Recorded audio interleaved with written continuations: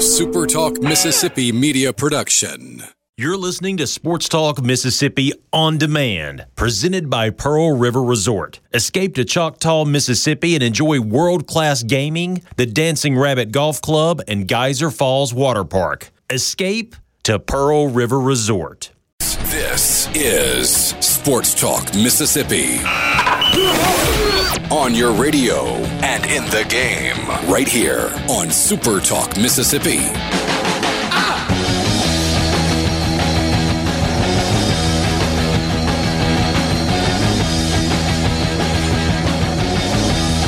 An early start today for Sports Talk Mississippi, streaming at supertalk.fm. About 10 minutes early with you. Glad to have you along. Richard Cross, Michael Borky, Brian Haydad, and Brian Scott Rippey. I will tell you that if you are interested in continuing to listen to the press conference that is being hosted by Governor Tate Reeves, you can watch that on the Supertalk Mississippi Facebook page or at supertalktv.com. So if you want to check out the question and answer portion of the press conference, those are the places that you can get that. The Supertalk Mississippi Facebook page, just scroll down to the video section and click on the live video that is going on right now, or at supertalktv.com.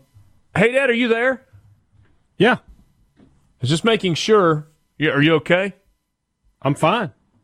You're sure? I can't wait to see where this leads to. Yes. Because I just wasn't sure how you were feeling after the drubbing that your Lottie Giants took for their first loss of the season to the paws, if you will, of the mighty Doosan Bears, going down 11-6 and giving up 20 hits in the game. Hey. Well, you know what? I feel like they'll bounce back and they'll learn from this loss, and we won't see it repeated. They aren't losing again this season. This is actually kind of I'm obviously being funny about this. There's a lot of offense in these games. Yeah. And I don't know if you've been watching any of the Korean baseball organization or not. So Doosan won on Sunday. They don't play on Monday. So they play on Sunday, and they beat KT Wiz 13-12, 13 runs, 18 hits. I think the offense is going because they followed it up with 11 runs on 20 hits. So 38 hits in the last two games for Doosan. But they're not the only ones. Lottie had 15 hits. The NC Dinos and KT Wiz, they're playing, the replay is on, I think it's ESPN2 right now. They combined for 26 hits in the game. So it's not exactly like Major League Baseball, Rippy, where it's either strikeouts or home runs. I know that's oversimplifying things a little bit, but so much of the game has turned into that. They're putting the ball in play, and it's kind of a fun brand of baseball to watch. Yeah, I mean, the ballparks are slightly smaller too, right? I mean, to kind of incorporate that, if I'm not mistaken. Like, I don't think there's anyone where 300, like where you're at 400 in center, pretty much somewhere around 320 down the lines and like 370 in most left center, right center gaps or whatever. But yeah, I mean, it's more visually appeasing on television. Yeah, it's been fun. Borky, how are you today? I have not watched one single pitch of Korean Baseball League. Why? Mostly, honestly, because I don't care to. But no, it's the kids sleeping well. So your excitement about live sports was fake excitement. It was fake news. No, trust me, I'd watch it if this was 3 months ago when the kid wasn't sleeping, but now that he is for the most part, and apparently we've got a regression coming, I'm just taking advantage as much as I can. So he's sleeping through the night, therefore I'm sleeping through the night. I'm not going to compromise that. Yeah, I can't necessarily say that I blame you on that front. C Spire text line is open to you, 601-879-4395, 601-879-4395. That's if you would like to be a part of the show, experiencing fever, cough, sore throat, or shortness of breath. C Spire and UMMC are partnering to offer free COVID-19 screening through the C Spire Health app for all Mississippians experiencing symptoms. Learn more at cspirehealth.com. I couldn't help but chuckle a little bit as we listened to the press conference with the governor. just a short while ago. He didn't call them this exactly, but given his hairstyle, he made reference to Bama Bangs and needing to get a haircut. And then he went with the old lemonade, very, very cliche there at the end. Life hands you lemons. You Don't can make a sour face. Yeah. Not at all. So, again, you can jump in if you would like to on the C Spire text line. That number is 601-879-4395. We'll spend some time this. By the way, Ryan Brown is going to join us on the Farm Bureau phone line a little bit later this afternoon, and we'll talk with him some college football stuff and some Alabama stuff and maybe some Auburn stuff as well, and just kind of general thoughts from him as we trend closer to the start of the college football season, even though it's still a pretty significant amount. Well, we're at least 100 days away because we haven't gotten to what would have been the SEC tournament and the start of the countdown of 100 teams in 100 days. And Borky, me mentioning that probably is going to elicit somebody going, hey, I thought you guys were going to do more. Yeah, I thought we were going to do more too, but stuff keeps happening. Like this baseball story, I think is fascinating to me. So we are not desperate for content yet, and so I don't think we have to call an audible until we are.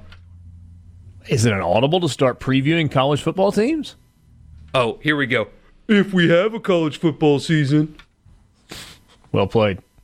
Oh, no, I honestly have forgotten just because there's so much actually, in a weird way, going on that I haven't thought, man, I really don't have anything that we can do today. Oh, that's right. We can extend 100 teams. I just haven't had that thought yet. I will make a note on my phone right now. We will start 100 teams plus and 100 days plus tomorrow. I like it. I like that. You're right about the Major League Baseball story.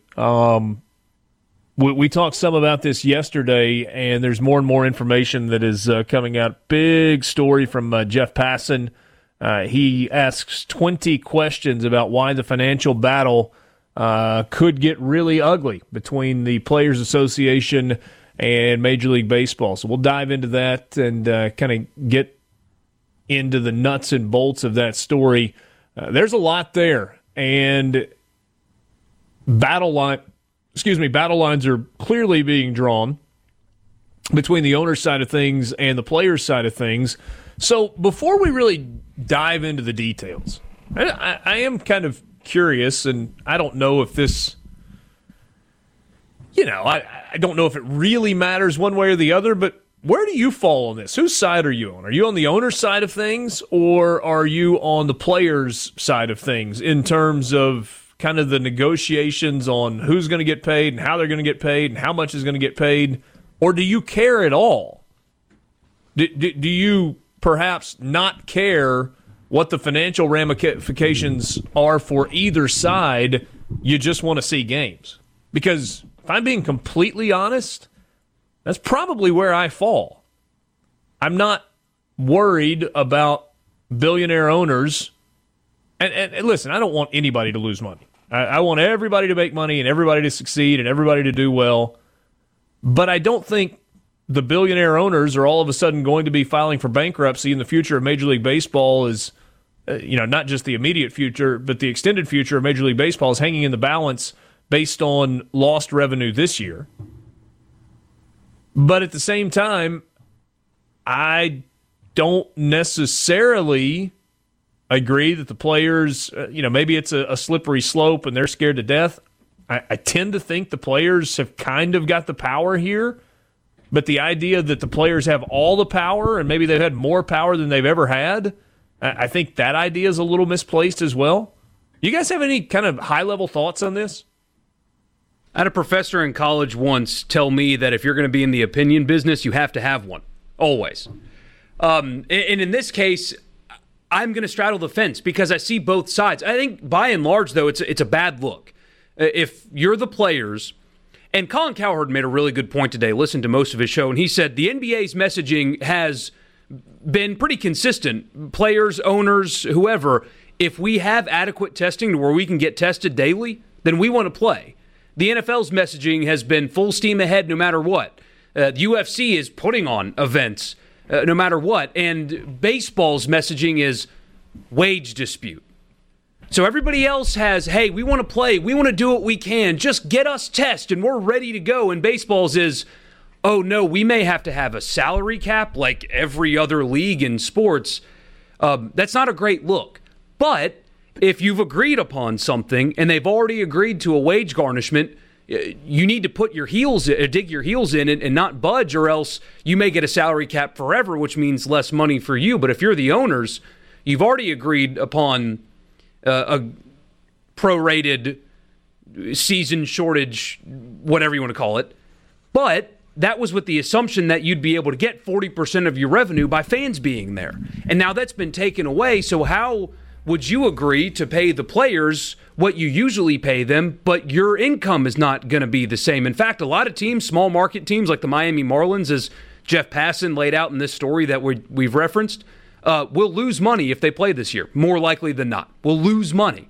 So why are you going to? Okay, let me press pause there for just a second. Kai Cowherd's thing is not completely fair because the NBA is not starting its season in the midst of a pandemic, and presumably the NFL won't be in the current conditions that are there now.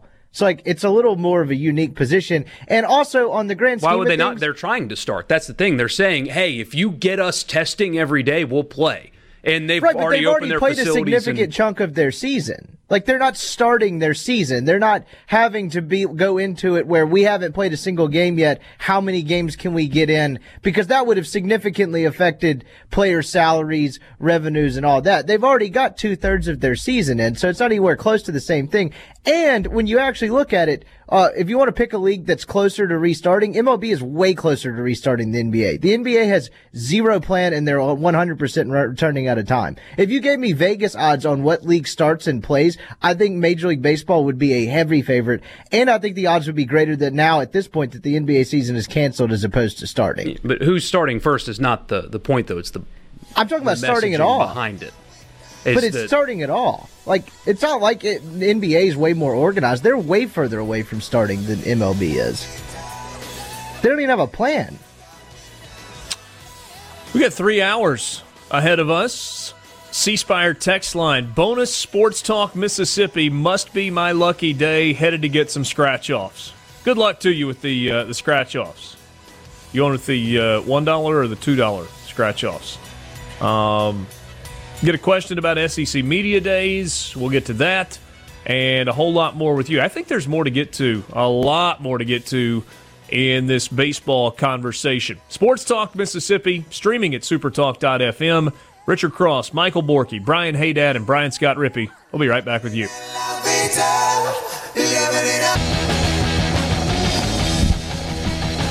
Sports Talk Mississippi, streaming at supertalk.fm. Thanks for being with us on this Tuesday afternoon. Richard Cross, Michael Borky, Brian Haydad, and Brian Scott Rippey. If I sound out of breath, it's because I am.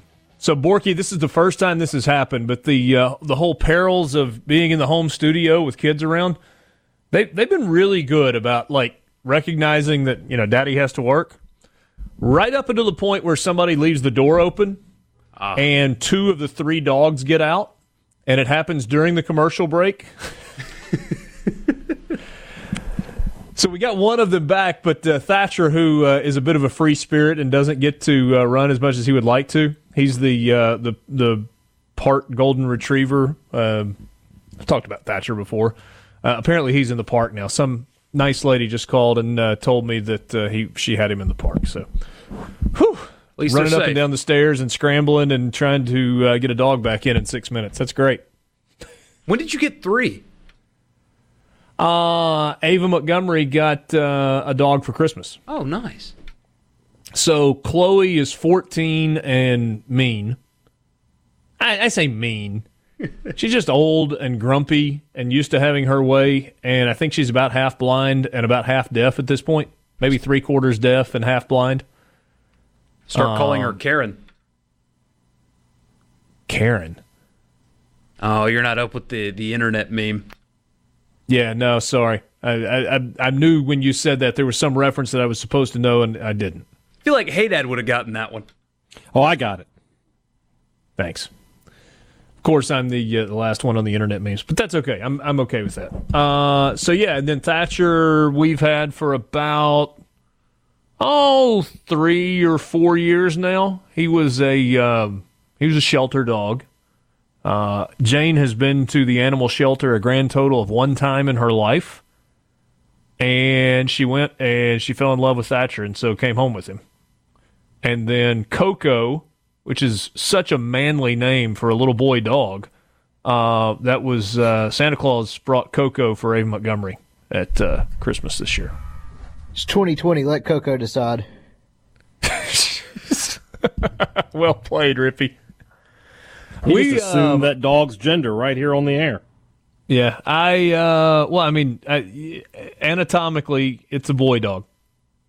I can't tell you how he feels about it, or it feels, or however the whole gender neutral thing works. They're problematic. Anyway, I'm sorry. Now I'm politically incorrect to go along with everything else. I was voting for Pork Chop for the dog's name, and my daughter did not sign off on that at all.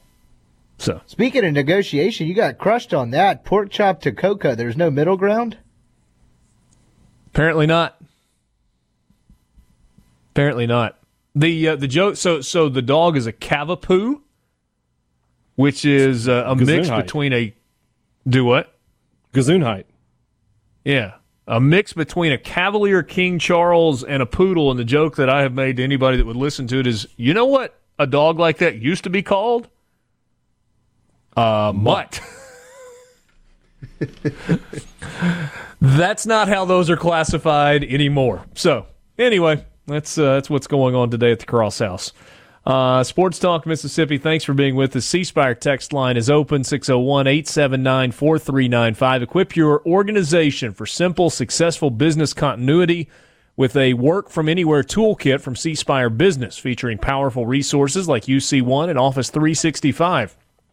Learn more today at cspire.com/business. We got started a few minutes early with you this afternoon. We are glad to have you along, and kind of began the show today with some conversation about Major League Baseball. There is a wage dispute that is brewing that could very well hang up a return to play, and it's pretty interesting. Big, fascinating, long, lot-of-word story from Jeff Passan at ESPN outlining the proposal that is on the table that was presented by the owners to the MLB Players Association. Players immediately started speaking out against it. There are some big points that are worth looking at. So let's hit on these, and then we'll kind of jump into the conversation about what the players want and what the owners want and what's there. So in terms of what is in the return to play proposal from the owners, broad terms here, 50-50 split of revenue for this year's season. And there's never been any kind of a revenue split like that in baseball in the past. It's not something that the players have wanted, although I'm not so sure that the players wouldn't have benefited from that somewhere along the way. But in a normal scenario, there's no way the owners would offer a 50-50 split. So it's obviously a pretty unique situation for the owners to be offering that. They believe that revenue, they being the owners, is going to be down, and so they are willing to split the revenue and say, look, we'll take half of it, you get half of it, and everybody's happy. Well, the players are not happy with that idea. I'm aware there's no salary cap, but what is the revenue distribution? So in the NBA, it's basically 50-50. The NFL just agreed on, what was it, like 48.5% or so with some contingencies in there. What was baseball's agreement beyond the no salary cap that makes this so egregious to them?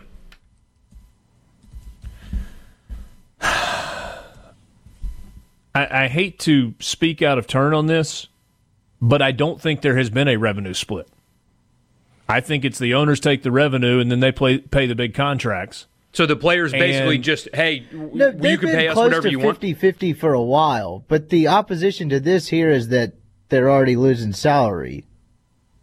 Unless I read that wrong.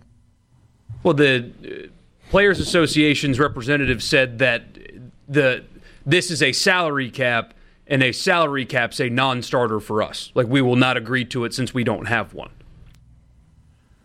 Well, one of the things that's different for Major League Baseball is all of the teams in the league contribute to revenue sharing.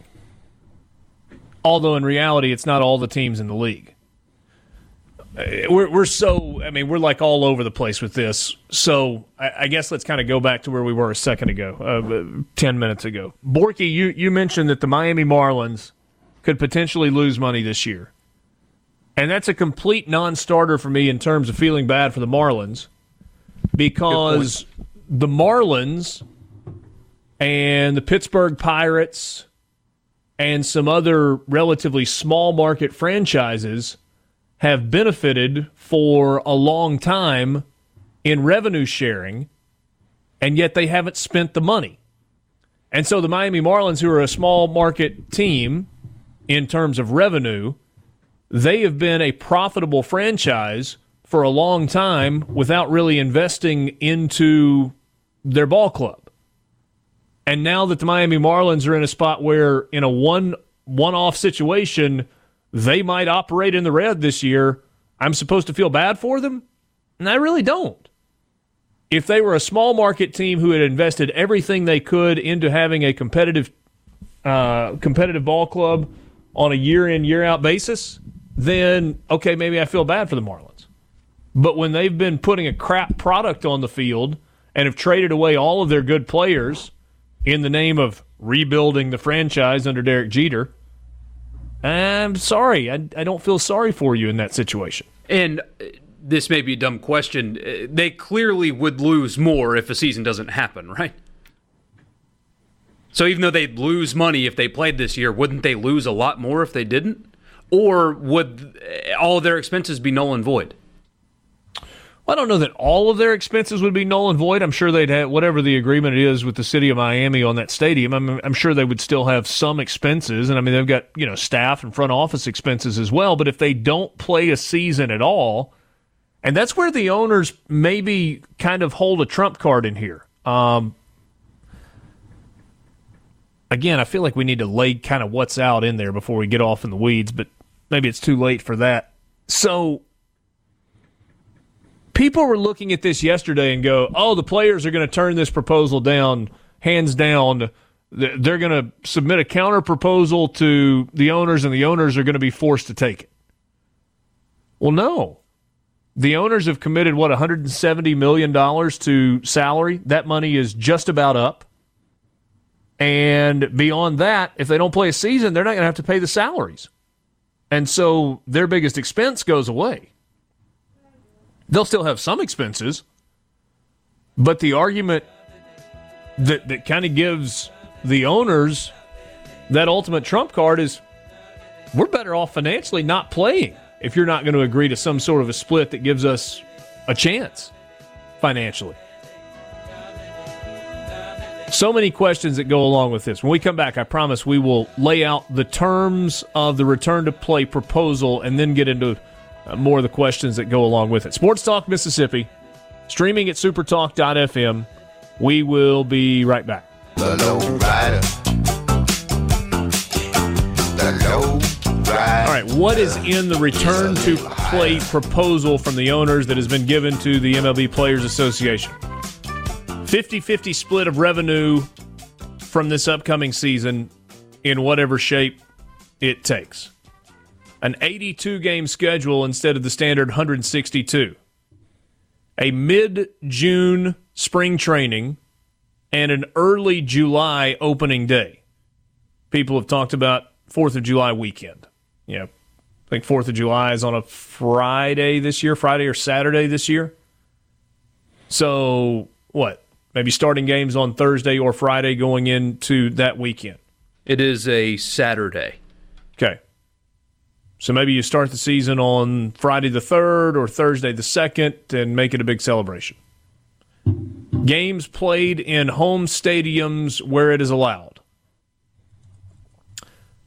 Designated hitters across the board, American League and National League.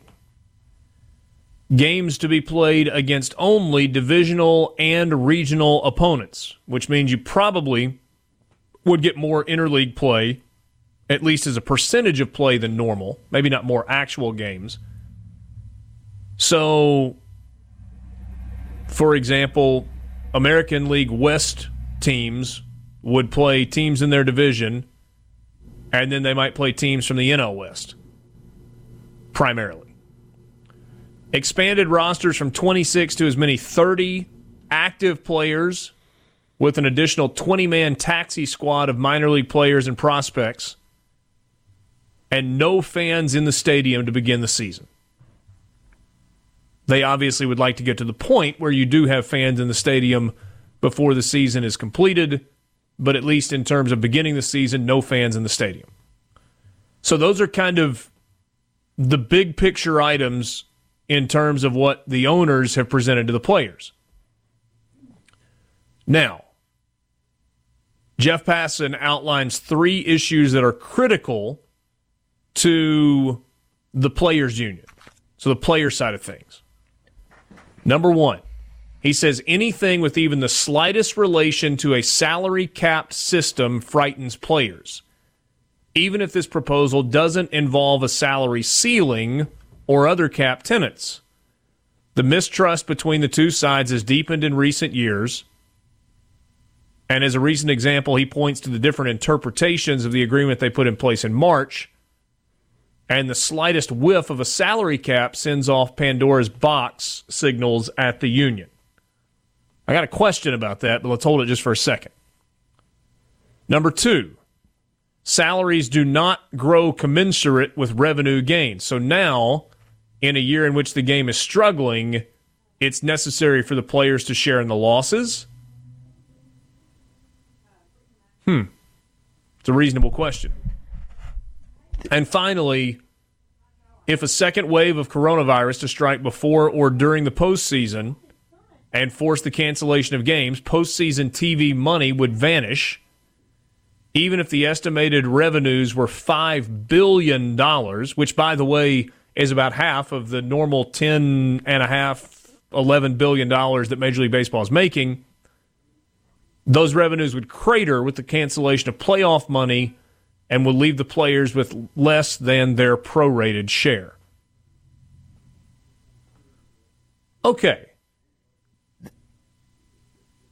Rippy, I'm going to ask you this question because I know you've been around big league baseball, you've covered it, and maybe you've got a little better understanding. They keep talking about anything that looks like a salary cap. So there's not a salary cap in baseball, but there is a threshold where you are penalized if you pay more than a certain amount. And that's the luxury tax, right? Yeah, to me, the money quote in this is the one from the executive director of the PA. It says the system that restricts player pay based on revenues is a salary cap, period. This is not the first salary cap proposal our union has received. I'm assuming that's a dig to 20 whatever years ago. Probably won't be the last. The league is trying to take advantage of a global health crisis to get what they failed to achieve in the past, and to anonymously negotiate through the media for the last several days suggest they know exactly how this will be received. None of this is beneficial to the process of finding a way for us to get safely back on the field and resume the 2020 season, which is our sole focus. And as Passan wisely points out, the last time the whole salary cap thing came up, they just didn't have a season. Like, they wanted it in 94, players didn't budge, so there just was no World Series. Yes. And isn't the Major League Baseball Players Union considered to be the strongest union in sports? Like, they stick together? Yes, and in terms of like relationship with the other side, it seems to have deteriorated, I don't know, rapidly, gradually, whatever you want to call it, of late. And of late meaning, I guess, the last, 15, 20 years? So here's what Major League Baseball has in place. They have a luxury tax, which is also called a competitive balance tax, in place of a salary cap in order to level the spending an individual team can spend on their roster. In other professional sports leagues, it's an actual salary cap, which limits what the team can spend on players. With Major League Baseball, and this is in loose terms, you can go over the luxury tax threshold in a given year, but you can't go over it this year and go over it again next year without having pretty significant penalties. You start having to pay substantial penalties into a pool that's then shared among the other teams and is part of Major League Baseball's revenue sharing model. At least that's the way I understand it. So while there's not technically a salary cap in place, there are limitations. I mean, you can't just go out and spend. Well, let's use the Yankees, right? The richest franchise in baseball, and everybody loves to always just say, oh, the Yankees are just buying World Series championships. Yeah, whatever. Knew there was a personal slight coming in here. No, but I mean, it's not just the Yankees. I mean, it's the Yankees and the Dodgers and the Cubs, although they've not been operating that way for the last couple of years. But the big market teams that have massive television revenues and, just have more money. We have bigger attendance, bigger stadiums, all those things rolled into one. You can't, for example, have a luxury tax threshold of $200 million for everybody's roster. And then the Yankees, just because they have more money, go spend $350 million. Like, they could do that for a one-off basis, but if they did it without fixing it the following year, then they start paying a penalty, and if it happens again the following year, the penalty becomes far more punitive. What you're outlining, what they can't do, is essentially what European soccer clubs do, if I understand that correctly, isn't there? Isn't that right? There are some rules in place called financial fair play, basically, where you're only allowed to pay for players out of your profits. So if you're not profitable, you're not allowed to, overspend on players, basically. But also over there, they don't, they don't do trades or anything like that. They just buy the players. Why is it that they are exclusively against a salary cap? Because if there is a cap, doesn't that also incorporate a floor? And if you're a player on the Marlins, for example, don't you want every team to kind of have to spend the same amount of money so your salary goes up? Or do they have a floor and I don't know it? Well, the player side of it is they seem to favor the idea that the salaries don't fluctuate based on revenue. It seems to be the general concept that they enjoy, unless I'm reading into that wrong. No, I think that's exactly the point, and that's what Tony Clark, and maybe it's what Jeff Passan pointed out in the story. Tony Clark is the executive director of the MLBPA. So I think the point they were making, Major League Baseball has been really healthy, and we've talked about that, and as revenues grow, salaries are growing, but they are not growing at the same rate that revenues are growing. And so the players are saying, hold on a second, you didn't allow us to grow with you as you were making more and more money, but now that you are in peril of not making as much money, you want us to share in the burden of that. And I think it's a pretty fair argument from the player side of things. In the owners, as he outlined in the bottom part of this quote, which I thought was actually a little bit harsh, but the owners, they feel like from a public perception thing, they feel like they're sitting in a pretty good spot, was, hey, here's this idea to get baseball back. Now watch the players crap on it. And they think the general public, I guess, is not smart enough to understand there's more to it. Maybe so. Maybe it's not, the second part's not true. Maybe they just think they sit in a good spot from a public perception standpoint in general. By the way, the New York Yankees surpassed the luxury tax threshold every single season between 2003 and 2017 and paid a total of $319 million and change in penalty tax. The Dodgers did so between 2013 and 2017. They paid just shy of $150 million. The Red Sox had a 4-year window in the mid-2000s, couple of years in 10 and 11, couple of years in 15 and 16. They've paid a total of $25 million. Only 1, 2, 3, 4, 5 other teams have ever even had to pay luxury tax.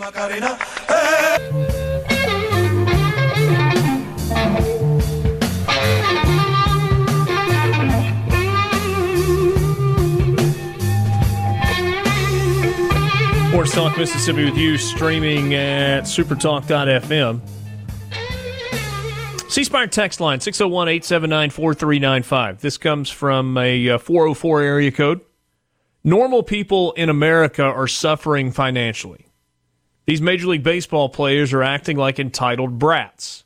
Americans need healing and normality, and it should start with the start of America's pastime, bring back MLB by 4th of July weekend with fans. And for whatever it's worth, we have a poll out there. Whose side are you on? And 64% are on the side of the owners. Well, if the players are rich and are acting like brats, what does that make the owners that are cutting costs at an even greater rate? Oh, and are way richer. They have a B in front of their name.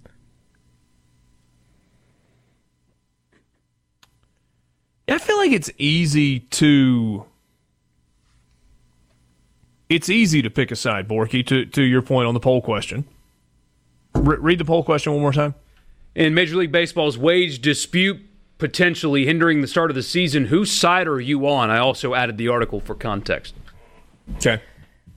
And that was what I was getting to about Borky's thing earlier, because Cowherd loves to dump on baseball despite starting in baseball. And like the MLB, this is going to be ugly, and they're going to be like, look at baseball, can't get anything right again. But they're the only one that's with the plan. Like everyone else is like, oh, North Dakota might be cool, Disney could be cool. Like they're the only ones actually sitting down yet trying to make this happen. And they're going to get a bad rep because this is going to be ugly, but they're more organized than the other leagues are letting on to believe. Have you seen a concrete proposal from the NBA? I guess they wouldn't have to give one because it's just a resumption, but like, yeah, they aren't close. Is the NHL? I was just gonna say, what date are they starting at? The difference is, though, that NBA players are willing to start. NFL players are willing to start. This would be... Are they, though? Because C.J. McCollum's questioning it, and he's not the only one. Yeah, maybe so. And they sent out a poll today. I think this is crazy. Just real quick sidebar. They sent a text message to every NBA player saying, would you like to resume play, yes or no? Not like right now, but at all. Would you like to continue this season, yes or no? That's how they're asking their players whether or not they want to play. So to your point, doesn't feel like much of a plan. But in the public eye, and to the Players Association's representative's credit, he acknowledged it. I mean, right away, he knows what they're doing. But in the public eye, the owners get a win here. Because this would be the players saying, you're offering us a 50-50 split. That's not good enough for us. We're not playing, sorry. And in the public eye, that is what people are going to see. The players are taking their ball and going home instead of playing when a deal was put in place for them to play. For some reason, the public sides with billionaire owners more than they do players, but they have a deal offered to them. If they say no and play doesn't happen, it will be a bad look, and the public will side with the owners more than they will the players. I don't know why, but that's what's going to happen.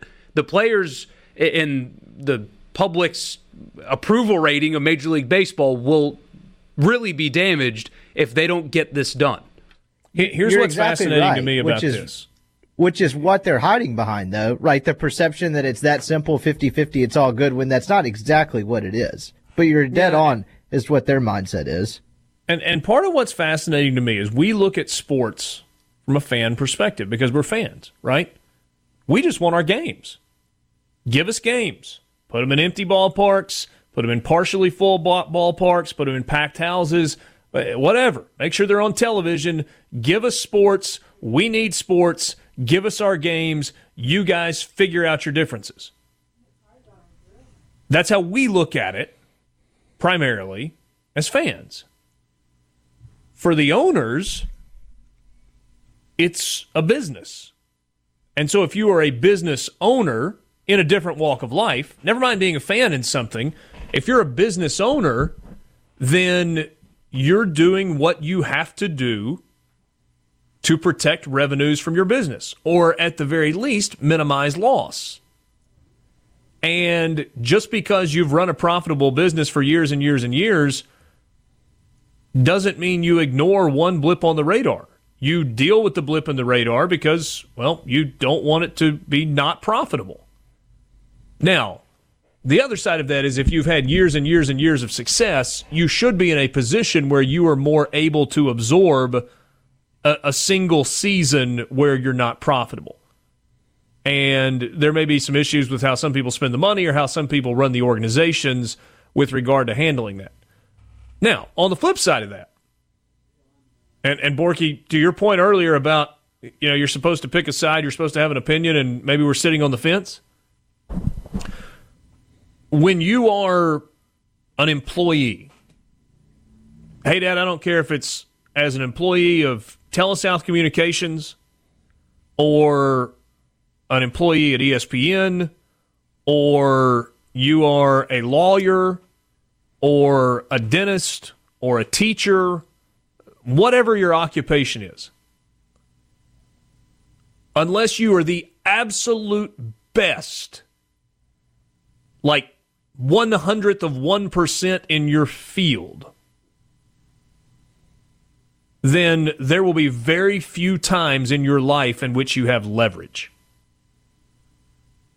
Bryce Harper had leverage when he signed that great big deal. Mike Trout had leverage because he's the best player in baseball. Hey, Dad, if you get an offer to host your own radio show on ESPN New Orleans and they offer to quadruple your salary, but you really want to stay in Mississippi, you have leverage in going and talking to your bosses. Doesn't necessarily mean that always works in your favor, but it gives you a chance to negotiate in a way that is better for you than in normal circumstances. And that's what the players have got right here. They've got some leverage. The owners think they have leverage. And I guess how it plays out is who ends up with more leverage on this side of things. I mean, to me, it makes sense on both sides. I get the owners protecting their bottom line because this is a business. It may be a hobby. It may not be their only business, but it is a business. And it has been a very profitable business for most owners for a considerable amount of time. But the players are looking at it, look, we got to get what we can get because we're already taking a loss this year in comparison to what we thought we would get going in. And you asked, well, who has more leverage? Is it not the owners here? Because if there is no season, then... Yeah, as you mentioned, they've got the B in front of their name. And in Jeff Passan's story, he said a shocking number of Major League Baseball players live paycheck to paycheck.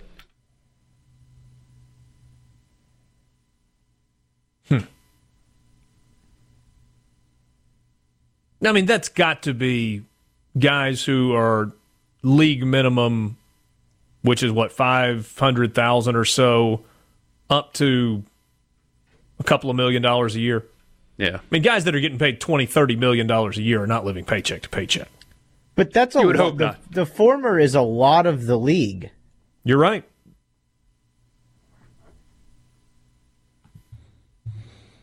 So the owners have all the leverage. Not all of it, but a significant portion of the leverage, right? Because, look, they've got the public already won for the most part. I mean, some of our texts, people saying, hey, if I only work 10 out of the 12 months, I don't expect my company to pay me for 12. That's a text we got. The public, for some reason, whatever it may be, is against the players here because if they are given a deal that will pay them to play baseball and they choose not to, the public will side with the owners over the players. On top of the owners having a lot more money, they don't exactly need this season to go on because their bank accounts are bigger. But at the same time, they would very much like to recoup something out of the season. Yeah. Everybody wants to recoup something, right? Well, different sport, but if you've kept up with it at all, the messaging vibe of the NBA has gone significantly from, well, let's do anything we can to recoup this season to, I don't know.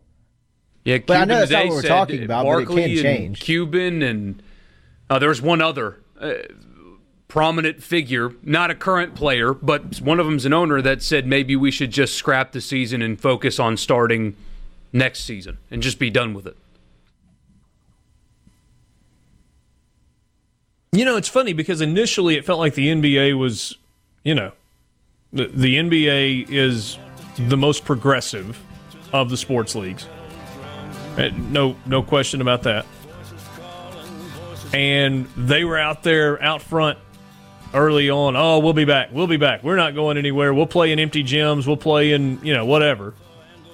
And then when it gets a little bit closer to implementation time, well, maybe we just want to hang it up for this year. as good of a leader as Adam Silver has been through some things, he doesn't have what Dana White has. You know, that forget you, we're going to play, we've got this. He doesn't have that approach. He's too open, I guess. Sports Talk Mississippi streaming at supertalk.fm. Quick timeout. Be right back. Times have changed and times are strange. Here I come, but All right, so is it really possible that we could lose the entire Major League Baseball season because of this disagreement? What would the outcomes be for both sides if that turns out? For the players, there was a $170 million lump sum payment that was negotiated in March. Beyond that, the players will not get paid. And that's where Passon points out what you guys were saying a second ago, that could be problematic for a number of players who live paycheck to paycheck. Players, they lose a year of playing, which is an item of immense value for those who understand baseball is a profession with a short career span. Sure, you've got guys that play 14 years, you've got guys that play 16 years, you've got guys that play 20 years. Would you say the majority, though, play less than 4 years in the big leagues? You would certainly think so, yeah. The free agent market after the 2020 season would crash. The average career of a Major League Baseball player is actually 5.6 years, if you can believe that. But 1 in 5 position players have a 1-year career or less. How do you think that factors in service time manipulation? Probably a lot. Like, should we be lopping a year off here? Complete non sequitur, but I looked this up because I saw it on a podcast the other day. Do you know how many seasons Roger Clemens played in the bigs? 1984 to 1984 to 2007. He played in a World Series in 1986 and another one in 2005. He was an all-star in both of those years as well. Yeah. I heard some story about Clemens on a podcast about him in the 86 World Series. I was like, there's no way he played in that. And I looked it up, and of course I was wrong. Started game 1, didn't he? Yeah. He was the ace of that staff in 86. Anyway, I sidetracked us, but that's an insane career. That's 3 decades. Yeah. How about Nolan Ryan, who played in the 60s, 70s, 80s, and 90s? Yeah, and Julio Franco saw the whole second half of the 20th century. Nolan Ryan made his Major League debut in 1966 as a 19-year-old. Did not get to the big leagues in 67. And then played 68 all the way through 93. 27 years. Is that what Roger Clemens' total was also? Was 27 years? That's right. 24 years for Roger Clemens. Oh, I can't do math either. I didn't even try to add up the years. I just gave you the start year and the end year. That was intentional. I remember watching Roger If you go to Baseball Reference, college, so I mean, you know. Julio Franco, 23 years. Got called up at the age of 23 in 1982 and played until 2007. Clemens' first Cy Young was 1986, and his last Cy Young was 04. It's pretty good. Pretty darn good. In terms of how this could affect the players, the MLBPA may dip into a savings account that they have reserved for an emergency, such as a potential work stoppage. Oh, this will be fun. After the current collective bargaining agreement expires after the 2021 season. So theoretically, we could have this weird season in 2020, have labor peace next year, and then have to deal with this all over again after 2021. Also, agents don't receive commissions and could have their financial wherewithal threatened as well. So you're saying there's a reason why Scott Boras keeps saying, hey, we have to play. We owe it to everyone. Let's see here. In terms of the owners, what could it mean if they don't play at all? Revenue shriveled to almost nothing for 2020. Mass firings and furloughs take place. You could have potential bankruptcies. And while they're possible, they're not likely, prompting either bailouts from Major League Baseball or forcing owners to sell their franchises. And franchise values, which have skyrocketed in recent years, plummet because recovery from the financial hole created by a lost 2020 season could take years.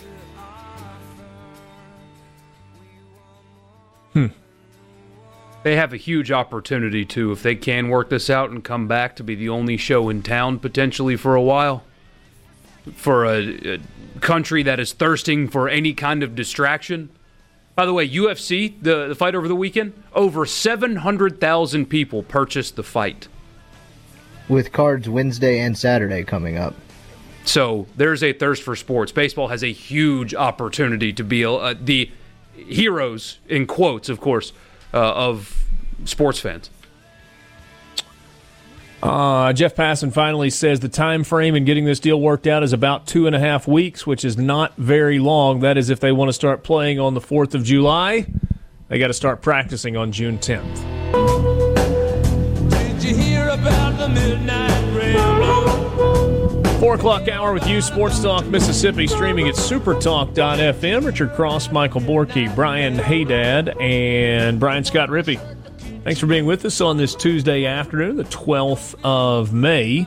You can text the show on the C Spire text line, 601-879-4395.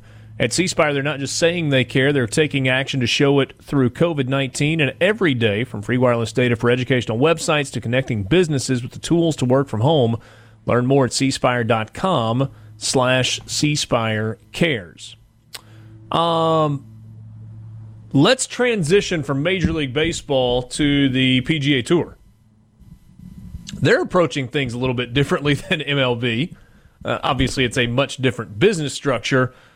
But according to Jay Monahan, the commissioner of the PGA Tour, sounds like it is full speed ahead. Am I reading this correctly, Borky? That they're moving forward. Yeah, he had a conference call with players this week, and their back and forth apparently is really good, and they're even throwing out ideas that they all travel together on the same jumbo jet and not even deal with like regular airports or anything else. So they're going to test all these guys potentially and have them go from place to place on one transportation service and keep them in a bubble and isolated, and the players are all for it. Players Advisory Council voted 16-0 to push forward with the revised schedule, which calls for Colonial to be the first tournament. That's in Fort Worth, beginning June 11th. Vote came during a 2-hour conference call bringing together the players and tour leadership to discuss the new normal as professional golf tries to figure out how to move forward. Jay Monahan walked through many of the conceptual procedures that will be put in place at future tournaments. And the vote of confidence from the players was a necessary step for the tour to press on. Kevin Streelman is a member of the Players Advisory Council, and he told Golf.com the message from Jay was that we've talked to doctors, talked to professionals, talked to politicians. These are the steps we need to take to be safe. Are you guys comfortable playing competitive golf in this arena? The answer was a resounding yes. One talking point that Streelman described is what Borky just mentioned, for the tour to provide jumbo jets to ferry players and caddies from event to event, providing a more sterile environment than commercial or even private airports. Streelman went on to say they think it's a reasonable solution to keep our circle tight.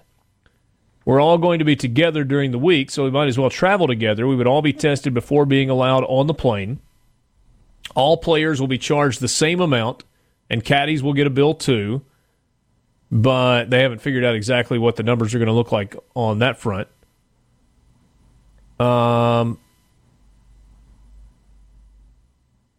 It feels like a good thing. Says getting everything locked down in time for Colonial feels like a Herculean task.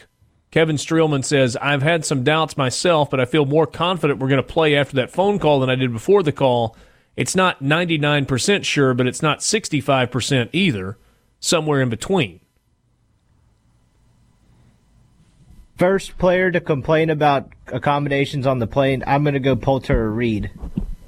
I was going Ian Poulter. I wonder why. I'm sorry. Isn't he famous for like trying to hitch a ride on other people's private jets and not paying for it? I'm not sure about that. Poulter does fly private. I'm actually a Ian Poulter stan. He does fly private a lot of the time. Now he's of that level. Or he's got a sponsorship with a private jet company. I mean, he's flying private himself at this point, maybe back in his earlier days. He posts his entire life on Instagram. It's the only reason I know that. Yeah, I stopped following him on What a the shame. various social media. It just wore me out.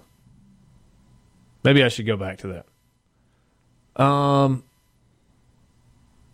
This is good stuff. Why do you think golf that gonna golfer? I'm sorry. Again. No, go ahead. Y'all are going the same direction. Yeah. Why is it that you think golfers? I mean, according to this, are universally for being bubbled and isolated, and Major League Baseball players, for example, are not? Is it just simply that golfers are really never home? If you play a full tour schedule, you don't know what home is because you're always on the go. Why is it that they are so for being in this bubble and away from their families and playing when baseball players are not? You have to play every day or every week.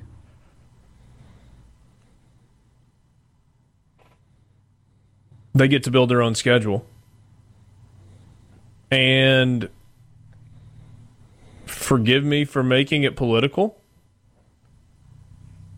but I think, generally speaking, I'm painting with a really broad brush here, but generally speaking, professional golfers probably fall more on the conservative side of things. And I think when you look at how we are coming out of this global pandemic, the way conservatives look at it is and want to see things reopen is different than the way liberals look at it. Even apolitical, what's the one sport type thing you've been able to do outside for a lot of this pandemic? Play golf. You know, there's been a lot made about golf courses reopening in a lot of places, where we are included. Golf courses never closed. Most of them didn't. That's such nonsense. People attacking golf courses and golfers for being open are just doing so for a different reason. There's no way they actually think that Rippy and a couple of buddies playing golf together outside, not sharing a cart, is going to have them transmit coronavirus to each other. You want to talk about we spray it too much for that to be the case. Maybe so, but we're in different parts of the course. That was bad phrasing. But seriously, those people are attacking golf for other reasons than saying it's dangerous to play golf. Even when the coronavirus wasn't out there, how much person-to-person contact did you have on a golf course?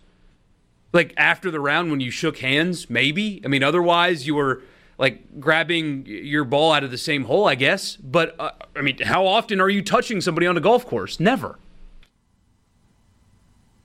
Yeah. You know, maybe you got guys that are relatively close together if they're lining up putts. You got somebody looking over your shoulder. I mean, but again, that doesn't have to happen. Nope. I'd prefer it not happen. Certainly doesn't have to happen at the amateur level. Yeah, I'm not taking reads from my friends. Maybe you should. Maybe you'd putt better. Maybe so. I guess I'll try anything at this point. I'll report back. But, I mean, even the flagstick thing that they decided on before that is somewhat helpful because a lot of people putt with it in anyway. Yeah. as my dad just texted me, rakes and pins as well. Yeah, don't touch the pin.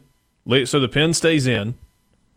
I don't know what they've done at the courses that you've played. I'm sure there have been I was watching, a video the other day where there's some contraption where you use your putter to lift it up and it pops the ball out of the cup. I mean, that's fairly high end. I mean, where I play, they just put like a 2-inch PVC pipe down in the cup, and then you stuck the flag stick in through the PVC pipe so the ball didn't go all the way to the bottom of the cup. You could just reach in, pick it up with a couple of fingers, and not touch anything.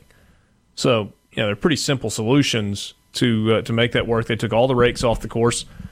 I would like it if that happened permanently. No more raking the traps. I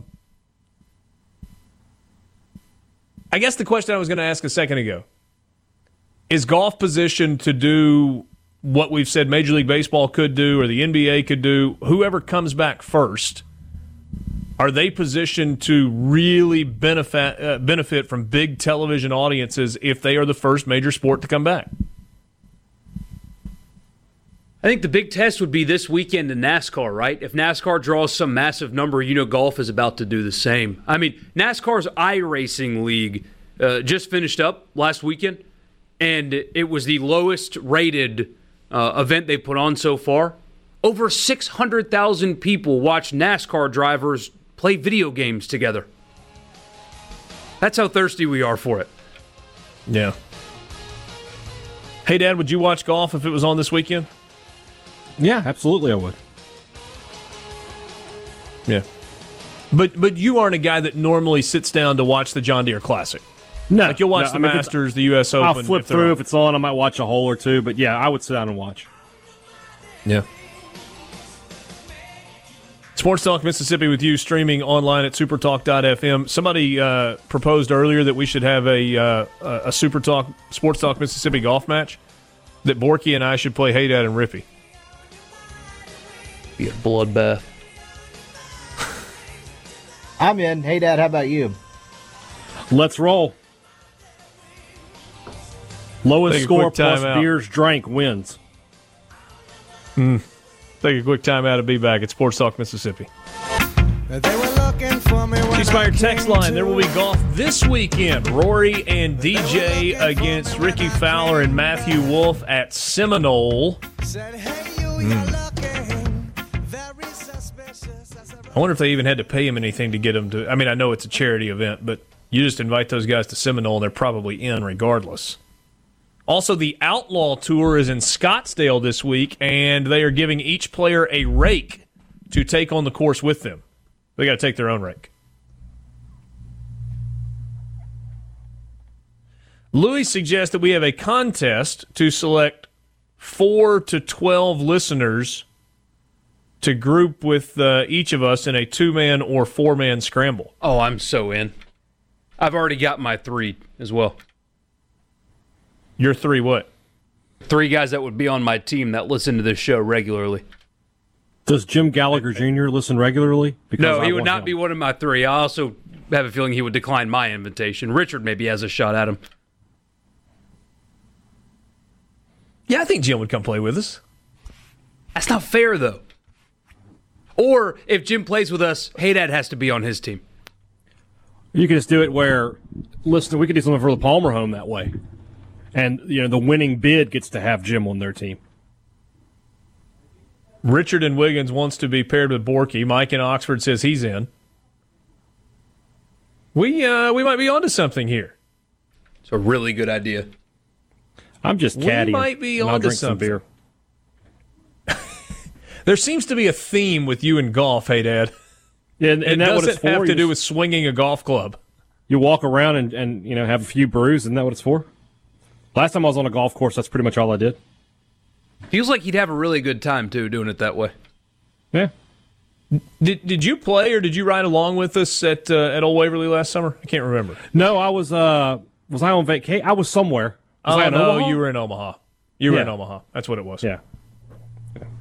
No, that's what it was. Little breaking news from Chris Haynes. For whatever it's worth, NBA superstars LeBron James, Chris Paul, Damian Lillard, Giannis, Russell Westbrook, Kevin Durant, Kawhi Leonard, Steph Curry, and others held a private conference call on Monday to establish a united front in favor of returning to play.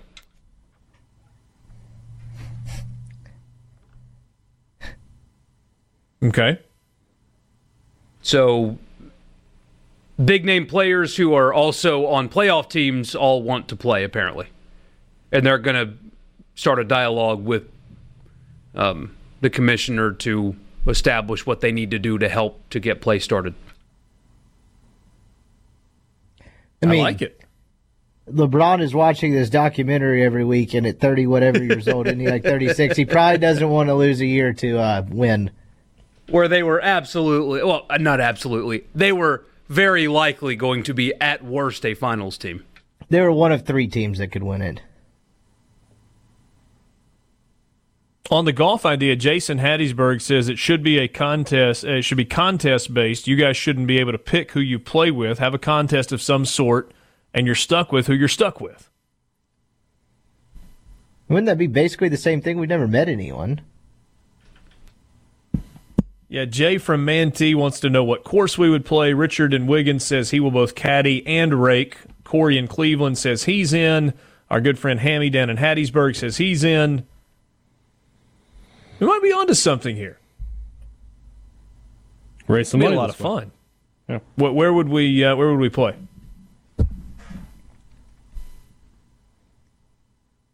Feels like a question Mossy y'all Oak. need to answer. Yeah. The, Mossy Oak would be great wait, because I don't have to go very far. Borky, what was your answer? I said Mossy Oak. Yeah, I would think that our friends at Old Waverly and Mossy Oak would be open to us doing something along these lines.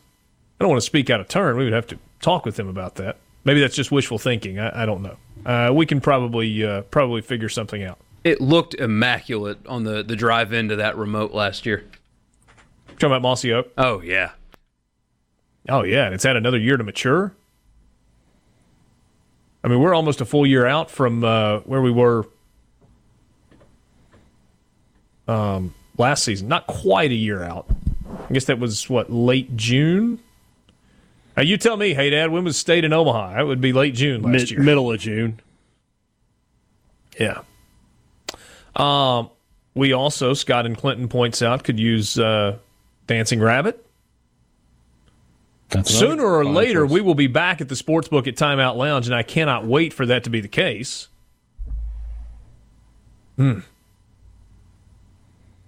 Just give us real sports, and we are ready to go for the Sportsbook at Timeout Lounge. Larry and McGee says, guys, don't forget to tell us what you put on the grill last weekend.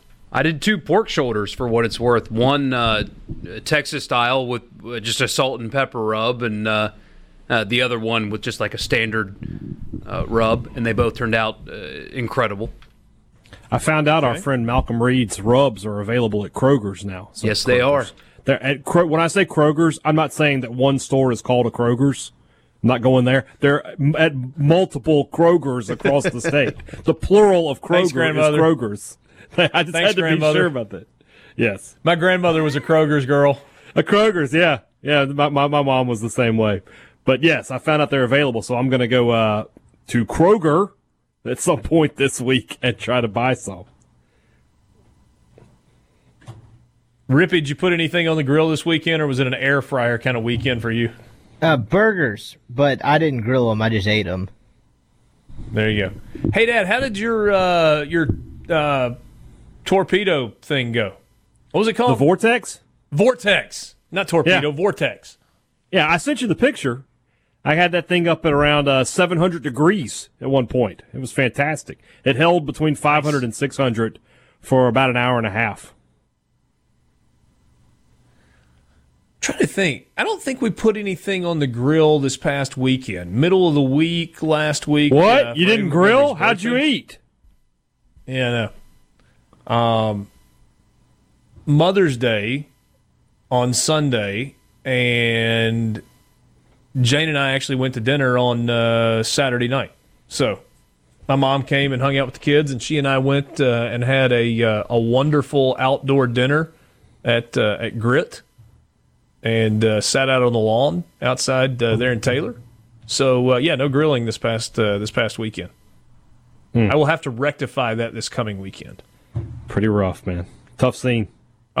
Yeah. I didn't do lasagna either there, Chef Boyardee. Hey, man. If you had, he might have been involved. Perhaps. I don't think my wife would sign off on that either. I don't think she's much of a Stouffer's girl either, so you got that in common. She's a smart lady. Yeah. Aside from the whole, you part. Keith and JS said he did riblets on Saturday, and then on Mother's Day did inch-thick ribeyes and zucchini.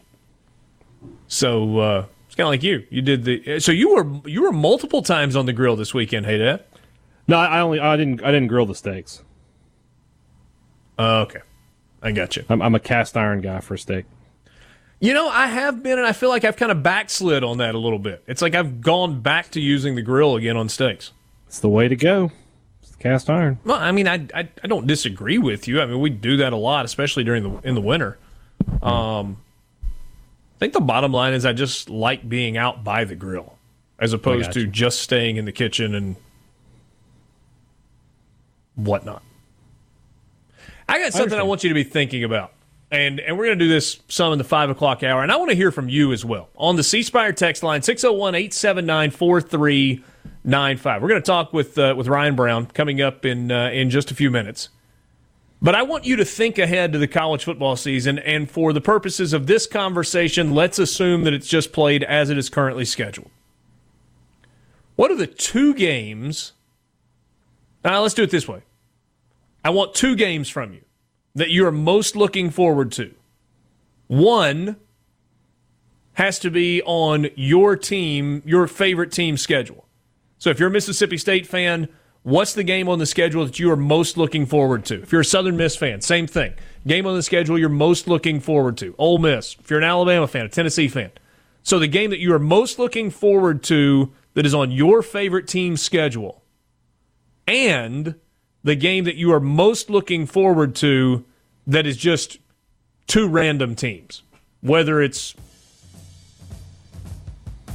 another in-state team or somebody smooth across the country. Does Southern Cal, Alabama do it for you? Is it Michigan, Ohio State at the end of the year? Is it Army, Navy at the end of the year? Is it Bedlam? Is it Red River rivalry? Whatever it is. So text us two games. The game on your favorite team's schedule that you're most looking forward to, and then the random game involving two teams that you're most looking forward to. And we'll talk about that. We may spend most of the 5 o'clock hour on that because I'm just ready to talk about some actual games as opposed to when are we going to play, what are we going to pandemic protocol and whatnot.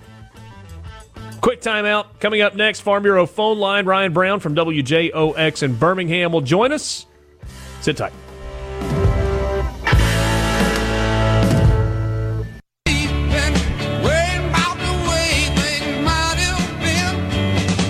Back with you on Sports Talk Mississippi, streaming at supertalk.fm. Let's go to the Farm Bureau phone line. Check out favorites.com and go with the home team at Mississippi Farm Bureau. Ryan Brown from WJOX. Jocks in Birmingham with us right now. Ryan, what's up, man? Richard, I'm pretty good, man. How are you? Doing well, hanging in, wishing we had real sports, but instead we just get to talk about all these proposals that are out there for reopening sports.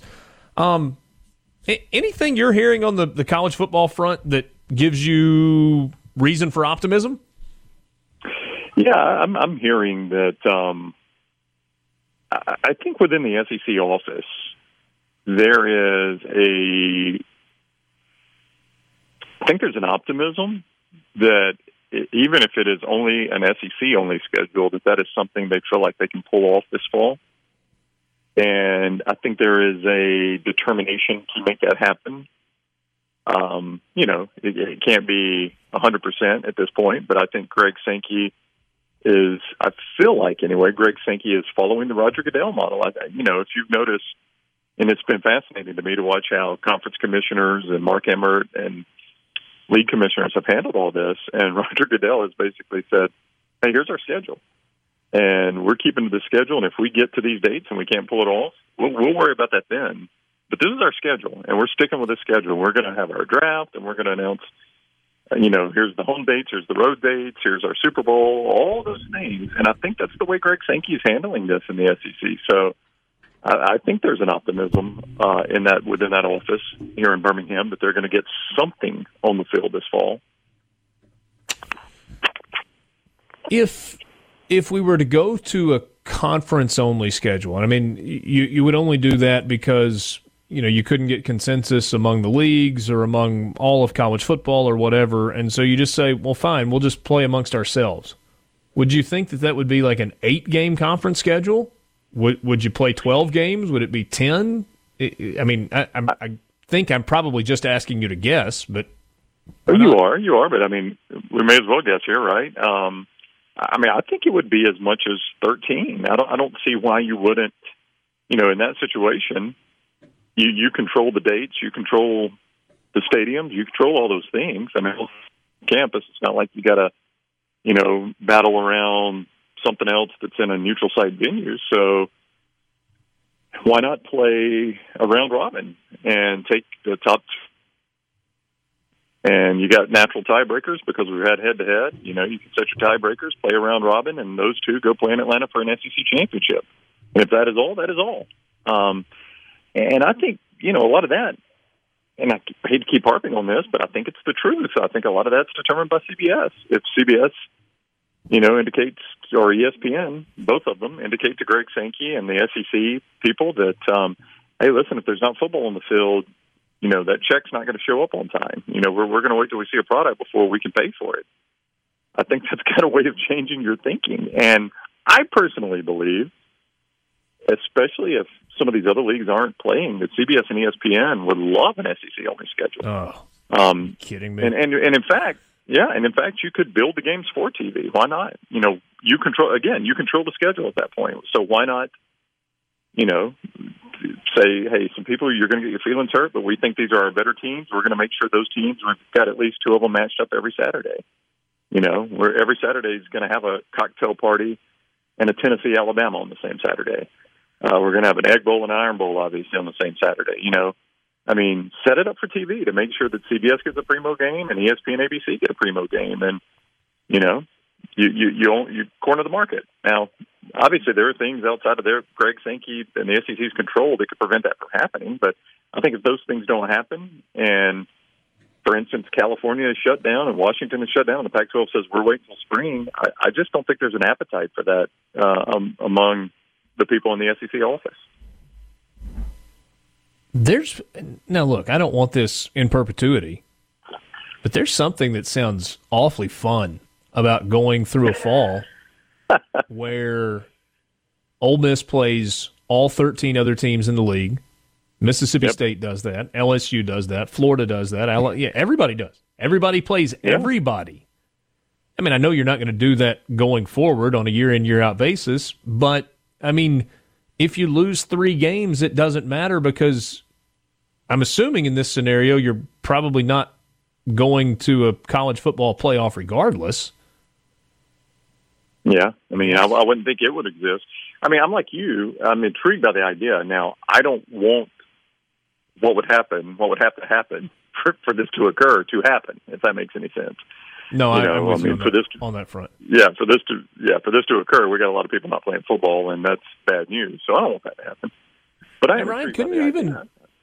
I mean, you said make it for TV. I mean, is there any reason at all, especially if you're doing it with fewer fans, either no fans or a reduced number of fans? Is there any reason at all you couldn't spread it out over Thursday and Saturday, or Thursday, Friday, Saturday? Why not? You own the market at that point. Why not? And I don't know what I know in the South, obvious.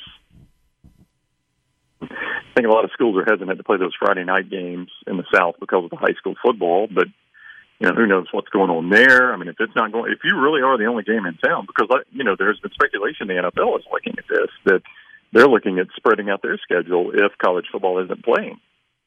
So I would say the same thing if the SEC and you're the only game in town or one of the few games in town. Why not spread it out and maximize the publicity? And look, here's the thing. So let's say you start it, and for whatever reason you have to shut it down in November. There's nothing that prevents you from spinning it back up in the spring. Okay, well, we got in 6 games, and everybody gets some time off and some downtime and lick the wounds and heal up, and we're going to play a 10-game spring schedule with everybody else. What stops you from doing that? And, to me, the smartest business idea is if you can safely start it on time, you safely start it on time, and if you have to shut it down at some point, you worry about that then. Why, if you could safely start it on time, would you say, well, we don't know if we can get the whole season in, let's wait till spring? Well, you don't know if you can get it in then either. So why would you wait? So, I assume that's the way Greg Sankey is thinking is, if first week of September, the late August, whatever, we can start it on time safely, we're going to start it then. And if we get 4 games in, we get 4 in. If we get 12 in, we get 12 in. Whatever the case is, we'll clean up the mess on the other side.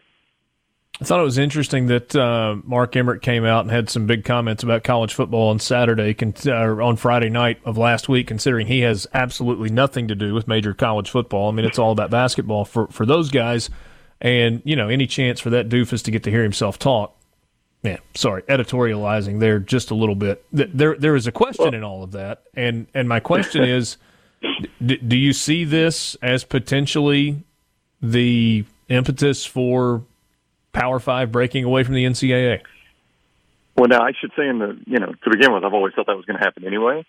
I just think this accelerates it. I think, I think a couple things are going to accelerate it. I think, number one, the way Mark Emmert handled the NCAA basketball tournament was very, and I'm not even a lot of powerful people.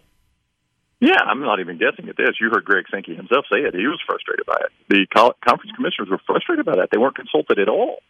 Not that they could have changed anything, but they're big players in this, and you don't even have the common courtesy to at least get them on a conference call before you make an earth-shattering announcement like that and tell them, guys, we're not having the tournament. I want you to hear from me first.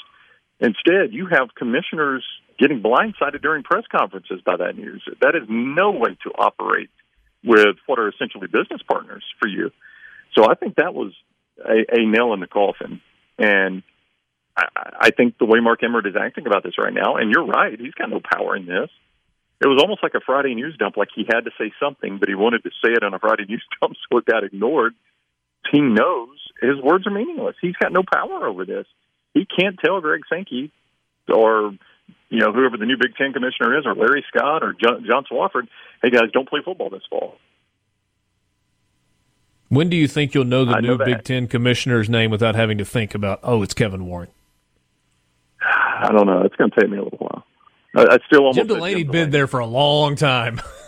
I know. That guy's got some shoes to fill, but I do think this accelerates that. But the thing that accelerates the most is the realization of them of the money that is on the table. And I think this could let you see that. For instance, what I'm talking about, like if the Big Ten and the SEC had to do conference only, and they see that there's a huge appetite for that among the TV networks, that would likely ring a bell telling you, hey, this could work if we all work together, us and Notre Dame, and we all work together.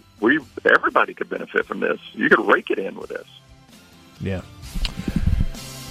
And I think those of us who love college football at a high level would come out winners on this. I'm not sure what it would do for some of the smaller programs, but I don't know. I guess we'll have to sort that out another day.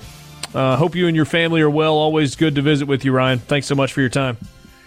Hey, you too. You guys take care of yourself now. Talk to you soon. It's Ryan Brown from Jocks in Birmingham. Sports Talk Mississippi, streaming at supertalk.fm. Take a quick time out and be right back.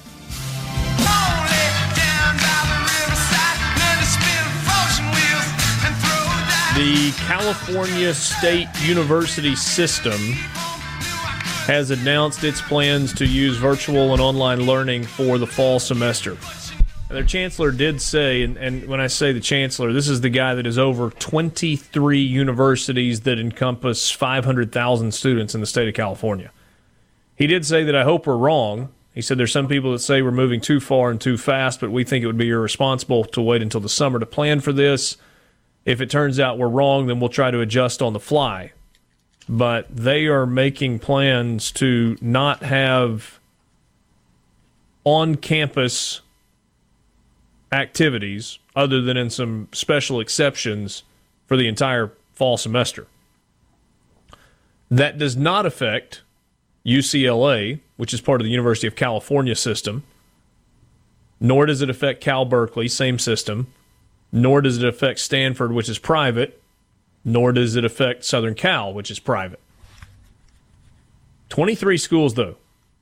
So Cal State, Bakersfield, Channel Islands, Chico, Dominguez Hills, East Bay, Fresno, Fullerton, Humboldt, Long Beach, Cal State Los Angeles, Maritime Academy, Monterey Bay, Northridge, Pomona, Sacramento, San Bernardino, San Diego, San Francisco, San Jose, San Luis Obispo, San Marcos, Sonoma, and Stanislaus. 500,000 students in the California State University system. Kind of feels like everybody over there is just one-upping each other on how far they can extend their lockdowns. L.A. County today said their shelter-in-place order is going to go on for 3 more months. Through July, right? Yeah.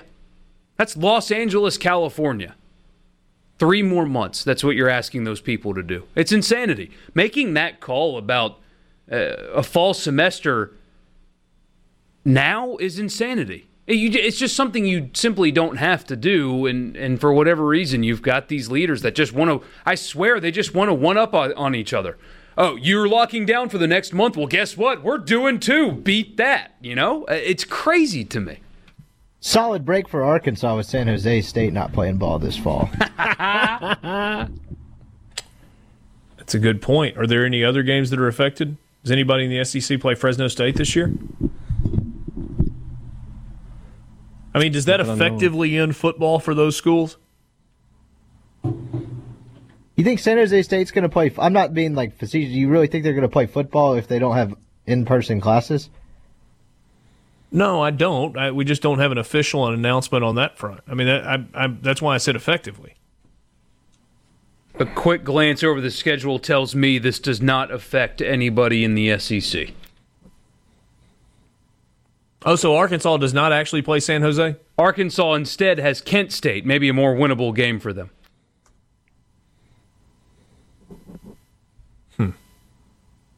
Kent State, ULM, Charleston, Southern, and Notre Dame is Arkansas's non-conference. That's it's not surprising to me, given kind of the way California has approached this thing. Borky, Orange County is not doing what Los Angeles County is doing, though, is it? No. So right now, both NFL teams in California, their practice facilities are not affected. The brand new, beautiful stadium that they're building, that is in L.A. County. But the 2 practice facilities are not. Wow. Have they halted construction on the stadium? Or has it continued? They've continued. Them in Vegas as well. That's continued with pushback, hasn't it? Yep. And people keep writing the headlines like 4 workers have tested positive for coronavirus. That means you have to stop. Like, do you realize how many people are working on this stadium? At some point, people are going to test positive. And I think all 4 of them are asymptomatic, which they still have it, so they have to isolate. But, man. From College Football Talk, somewhat related, Alabama clashing with USC is expected to be one of the non-conference highlights of the 2020 campaign. Coronavirus, though, may change it. State of Alabama is much further along than the state of California when it comes to loosening the stay-at-home restrictions, which could very well hamper the football programs in the Golden State in preparing for the upcoming season.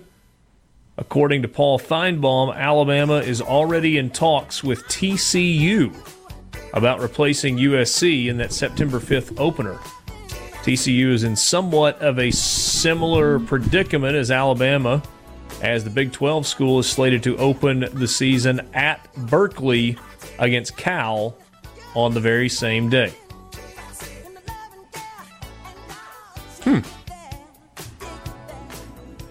couple of quotes to go along with that story. We'll give those to you when we come back. Have the college football fix coming your way. And remember, I threw it out a little bit ago. The game on your favorite team's schedule that you're most looking forward to this fall, and then the random game that just involves two teams that you can't wait to watch this fall. What are they? Send them to us on the C Spire text line, 601-879-4395.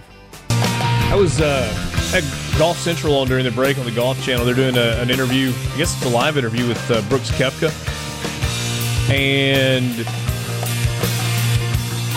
the host is Gary, I can't remember his first name, host Morning Drive. Anyway, he just asked Brooks Koepka, he said, have you heard a good reason of why you would play the Ryder Cup as opposed to delaying it if there are no fans?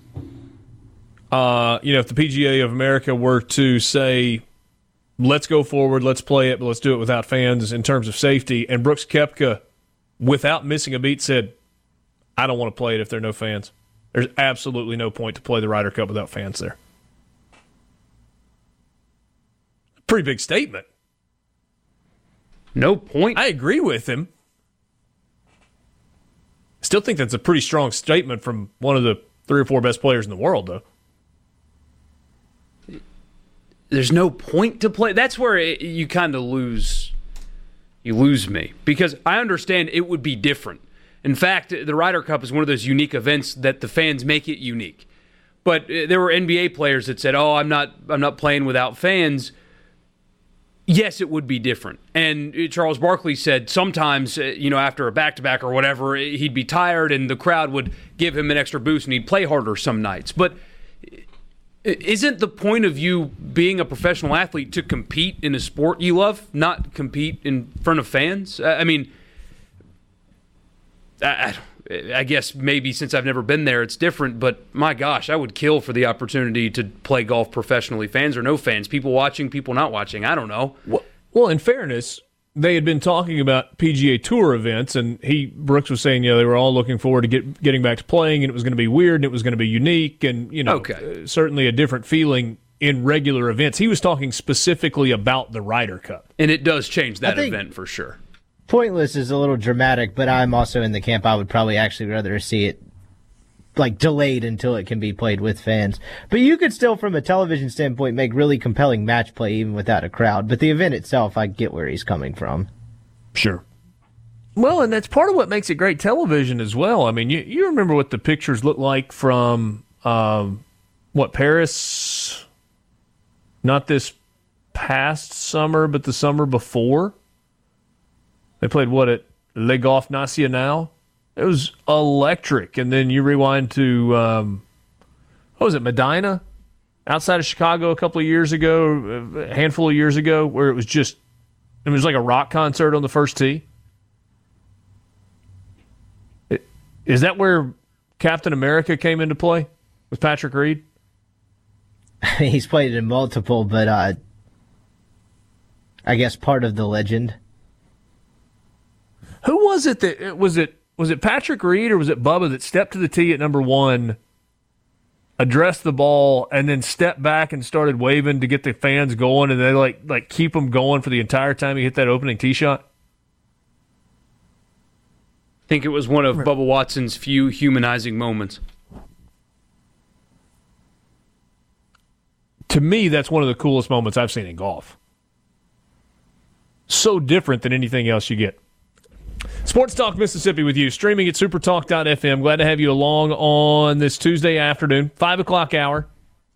C Spire text line is open, 601-879-4395, 601-879-4395.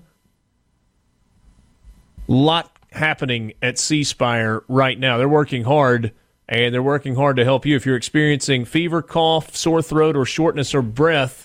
C Spire and UMMC are partnering to offer free COVID-19 screening through the C Spire Health app for all Mississippians experiencing symptoms.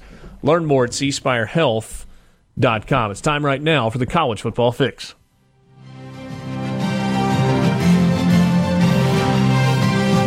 College Football Fix is driven by Ford and your local Mississippi Ford dealers. Log on to buyfordnow.com. Find out why the best-selling trucks are built Ford tough. All right, Borky, so college football fix for today. We go to the West Coast. This kind of flies in the face of the whole Cal State University shutting down all its schools. The Pac-12 has discussed an 11-game regular season played solely against conference opponents as one possibility for keeping college football going this year amid the coronavirus pandemic. Now, the reality is every conference is discussing all kinds of scenarios. Some of them are just sexier than others, and this is one that generated a lot of headlines. And it generated headlines because Southern Cal coach Clay Helton confirmed the idea yesterday as one of several scenarios being evaluated by the coaches and administrators in the Pac-12. Here's his quote. It's been discussed in our Pac-12 meetings, and it's been discussed by the commissioners. Helton said on a video conference call with David Shaw from Stanford and Nick Rolovich from Washington State. An all-conference schedule would minimize travel for a far-flung conference, but would wipe out several high-profile non-conference games on the league's schedule this fall. That includes Southern Cal against Alabama in the season opener. It includes Southern Cal, Notre Dame at the end of the year. Who does Washington play early? Michigan. Washington, Michigan early. Oregon, Ohio State. Oregon, Ohio State in week 3, I think it is. 2 or 3 in the Outson Zoo, which would be an incredible atmosphere. Oh, yeah, it would. And maybe a pretty darn good game. Yeah, Oregon returns a lot on defense. They lose Herbert, but bunch of dudes coming back on that side. Clay Helton repeatedly emphasized that the Pac-12 does not expect to finalize a plan for at least 6 weeks while gathering information and observing the progress of the pandemic. You would have Washington hosting Michigan in the Huskies season opener. That's 2 days after Utah and BYU play each other in the Holy War. Cal slated to host TCU in the opener. Ohio State, Oregon in week 2. Southern Cal, Alabama week 1. Southern Cal, Notre Dame in November.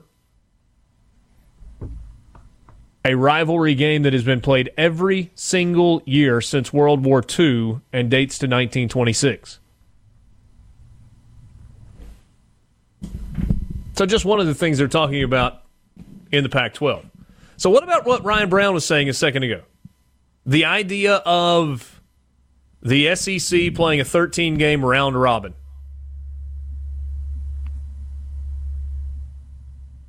I think we can all agree with Ryan that we don't necessarily want that to happen because it means college football as a whole is not healthy and it's not, normal college football season. But if I tell you that's what we get, it's like, okay, we're not having a college football playoff this year. The Pac-12 is weird and busted up, and the Big Ten can't have all their teams play, and the ACC can't have all their teams play. So conferences are just kind of left to do their own thing. And the own thing for us in SEC country is play everybody in the league. 13-game regular season, best 2 records meet in Atlanta 1 week later than normal for the SEC championship game. Are you on board? Are you excited? What does that do for you? You hear that sound? Well, yeah, none of you are saying anything. That is the raising of a white flag in Nashville. Oof, 0-11, 0-12, whatever it is. Now they beat Arkansas, so they'll get one. Would they? They'll get one, I think. Here's a question I was thinking of earlier. Would Arkansas win the MAC this year? No. Stop. You're derailing my thought process, right? My That's a train good of question. Thought. That's fine. It's irrelevant for right now. We can dog on Arkansas another day. Do you like the idea of all 13 SEC teams being opponents this year? Yeah, I mean it'll be fun. It'll be something very very interesting and very different. But I think it would be fun. Do you play 13 or do you only play 12 so you can get 6 at home and 6 on the road? I think you just have a regular college football season, so you play 12. So you play every state and Ole Miss would play everybody in the West, and they would skip 2 from the East. Is that right? So somebody in the they'd skip 1 from the East. 1 from the East. Why not just do every one? What's stopping you from doing that? Yeah, I guess you're right, but I mean, I don't know. I mean, college football is like the most inefficient I guess at that sport point, of all time. Why not? I guess at that point it doesn't make a difference. So I mean, if you wanted to move the SEC championship game back a week, who would say anything to you? Yeah, I mean that's what I was saying a second ago. Just push the championship game back a week, add 1 week to the regular season, or push the championship game back 2 weeks if you want to, because you don't have a college football playoff. You're not going to have any bowl games, so really you're not adding much to the season. And that could be so much fun. Sports Talk Mississippi, streaming at supertalk.fm. We'll take a time out and be right back. What would Ole Miss and Mississippi State's records be this fall if they played all 13 SEC teams? What East team do they skip? Ole Miss already has Florida, so they're getting them. If they could skip, I'm sorry. Let me ask the question one more time. Yeah. What do you think Ole Miss and Mississippi State's records would be if they played all 13 other teams in the SEC this year? All 13 other teams.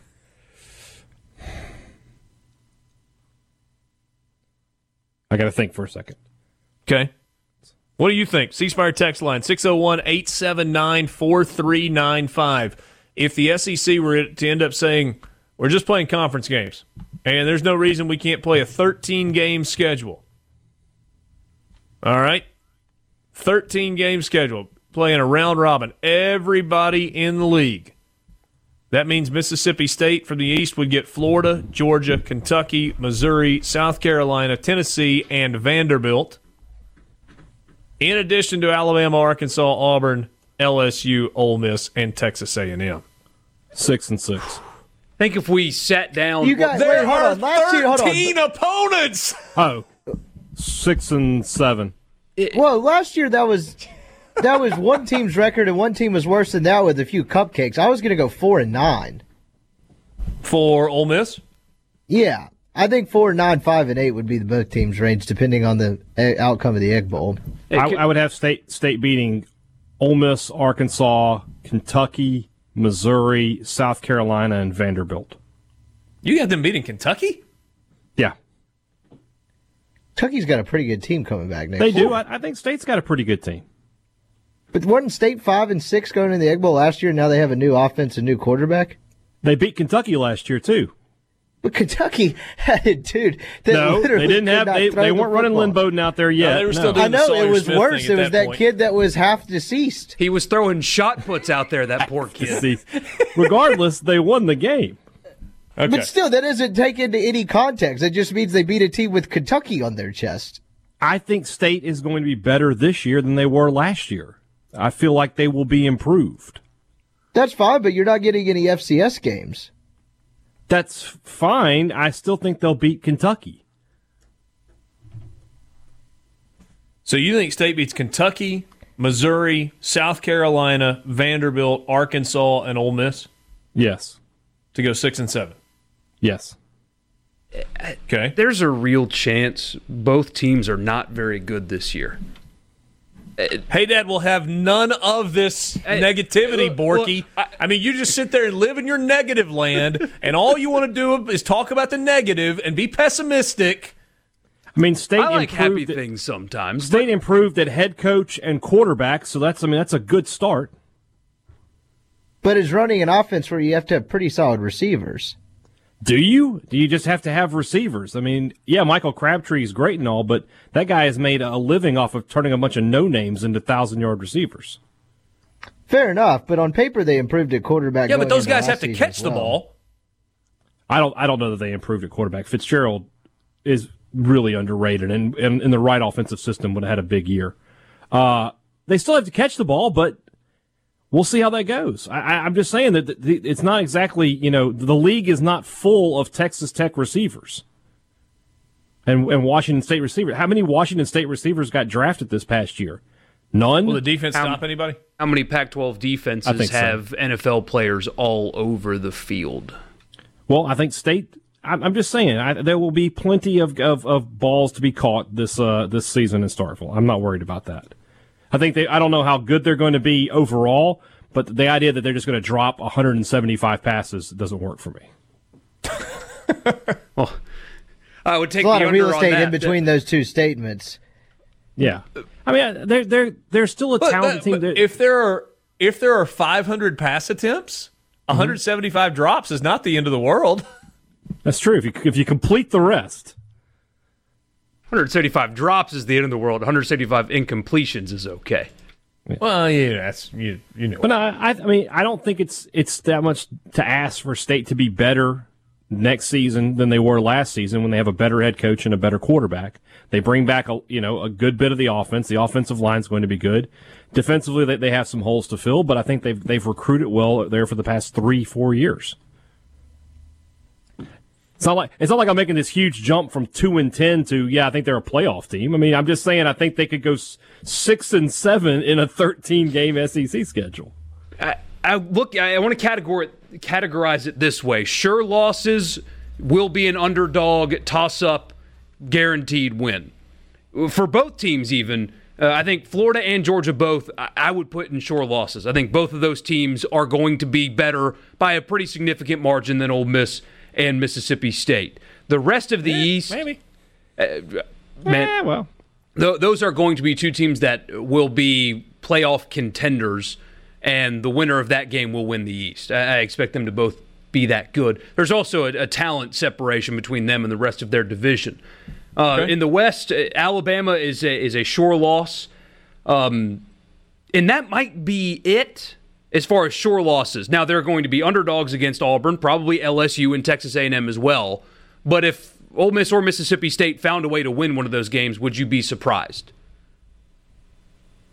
No, not one of them. So you've got three, in my opinion, sure losses. You've got, I think, Kentucky. If you were going to Kentucky, I think both teams would be an underdog this year. Yeah, absolutely. Might be the same thing for Tennessee. They would be an underdog home or away against Auburn, underdog home or away against LSU, underdog home or away against Texas A&M. Fair? Yeah. Toss-ups. Tennessee for sure. Man, you hate Tennessee. I hope Twitter never discovers you, Borky, because they will absolutely have you crying yourself to sleep at night. They have I guess the flip side of that is Tennessee was objectively a better team than both Mississippi schools last year and has more stability and is recruiting better. And beat State last year.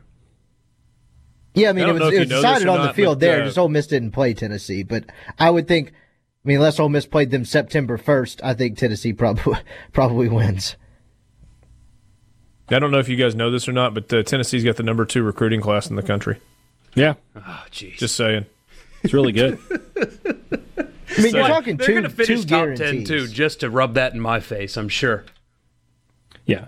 The only games that both teams would be guaranteed to win are Vanderbilt and Arkansas. And then everything else is just sort of iffy. I think they would both, you guys might disagree with this, I think they would both be a road underdog at South Carolina. I don't know if I'm going to get homered on this one, but I don't know if State would be a road underdog at South Carolina. I think they both definitely would. If you got them at home, it'd probably be about even, but both teams would be underdog at South Carolina. They do lose those two running backs. It's more that I don't like South Carolina than anything with State or Ole Miss. Have no idea what to think about Missouri. I would take State to beat Missouri, home or away. Probably Ole Miss too. Hey, Dad, would you rather play Florida or Georgia at home? At home? Florida. Yeah. So you'd rather get Dan Mullen back and go to Athens? I think Georgia's just a better team than Florida, yes. Would you rather play Tennessee or Kentucky at home? That's not a good example because Kentucky will be on the road because it was a home game last year. Right. Rather play, Tennessee was a road game last year, so that would be in Starkville. Would you rather play Missouri or South Carolina at home? South Carolina. Okay. Is Missouri already on the schedule? Yes. State plays Missouri at home this year. First trip. But ever. not that it really matters here, but I'm assuming they're probably scrapping the regular schedule if this happens. Probably so. Yeah, if State ended up going to Tennessee again, it would just be a quirk that you couldn't do anything with. I think you would have to add an additional bye week, too. We're way down in the weeds, but who cares? Because the physicality of this schedule is so different than one that features Southeast Missouri State and Louisiana Monroe, you probably would need to give them an extra week off. While we're down in the weeds, play all these at 11. 9:30, like the Pac-12. Why not? Dude, hey, 9 a.m. While we're down in the weeds, let me give you something that'll be unpopular and TV would hate. Don't stagger the bye weeks. Everybody is off on the exact same weekend. You play 4 weeks. Everybody has an open date. You play 5 weeks. Everybody has an open date, and then you play 4 games to close it out. Roger Goodell would send a thank you card to Greg Sankey if that happened. I'm sure he would. Move half his games to Saturday those weekends. Yeah, that would never happen. But that would be... Oh, man. All of a sudden, what are we doing that Saturday, though? Is the Big Ten playing football? What are we watching on TV? I'm going to the beach. I'm presuming the other leagues are playing except for the Pac-12. All right. We'll look at the schedules. State game you're most interested in. Ole Miss game you're most interested in. Random game you're most interested in. We'll do that next. Sports Talk Mississippi with you on this Tuesday. Back with you, Sports Talk Mississippi, streaming at supertalk.fm. All right, we've been teasing it for a while. When you look at Mississippi State's schedule, hey, Dad, as it stands right now, not the what if they played 13 conference games, what's the game that excites you the most? I'm going to take the Egg Bowl out of consideration because I think most MSU fans would go with that. Honestly, I think it's Auburn. Because you guys know, I don't know if you're aware of this or not, I am not a huge believer in the Auburn Tigers year in and year out. I tend to think that Gus Malzahn, not the most, not the greatest coach in college football or anything like that. I think State has a good opportunity to, at this point in the season, they're probably going to be, I think they're going to be 4-3. I think they're going to, they'll win the first 4, but then the next 3, Texas A&M at Alabama, Texas A&M okay, I've got it right now. Texas A&M at Alabama at LSU. That's a really tough stretch. I would be surprised if they beat A&M. I wouldn't be totally shocked, but I think they'll be 4-3. The Auburn game is sort of the swing game of the season. They're played on Halloween. If they win that game, I think they could win out. If they lose that game, they could still win out, but I don't know. If that's the game that to me sort of defines MSU season this year, which is not unusual. It has in years past. So you think if they beat Auburn, they're beating Missouri, they're beating Kentucky in Lexington, probably in the cold, beating Alabama A&M, and beating Ole Miss on Thanksgiving night? Yeah.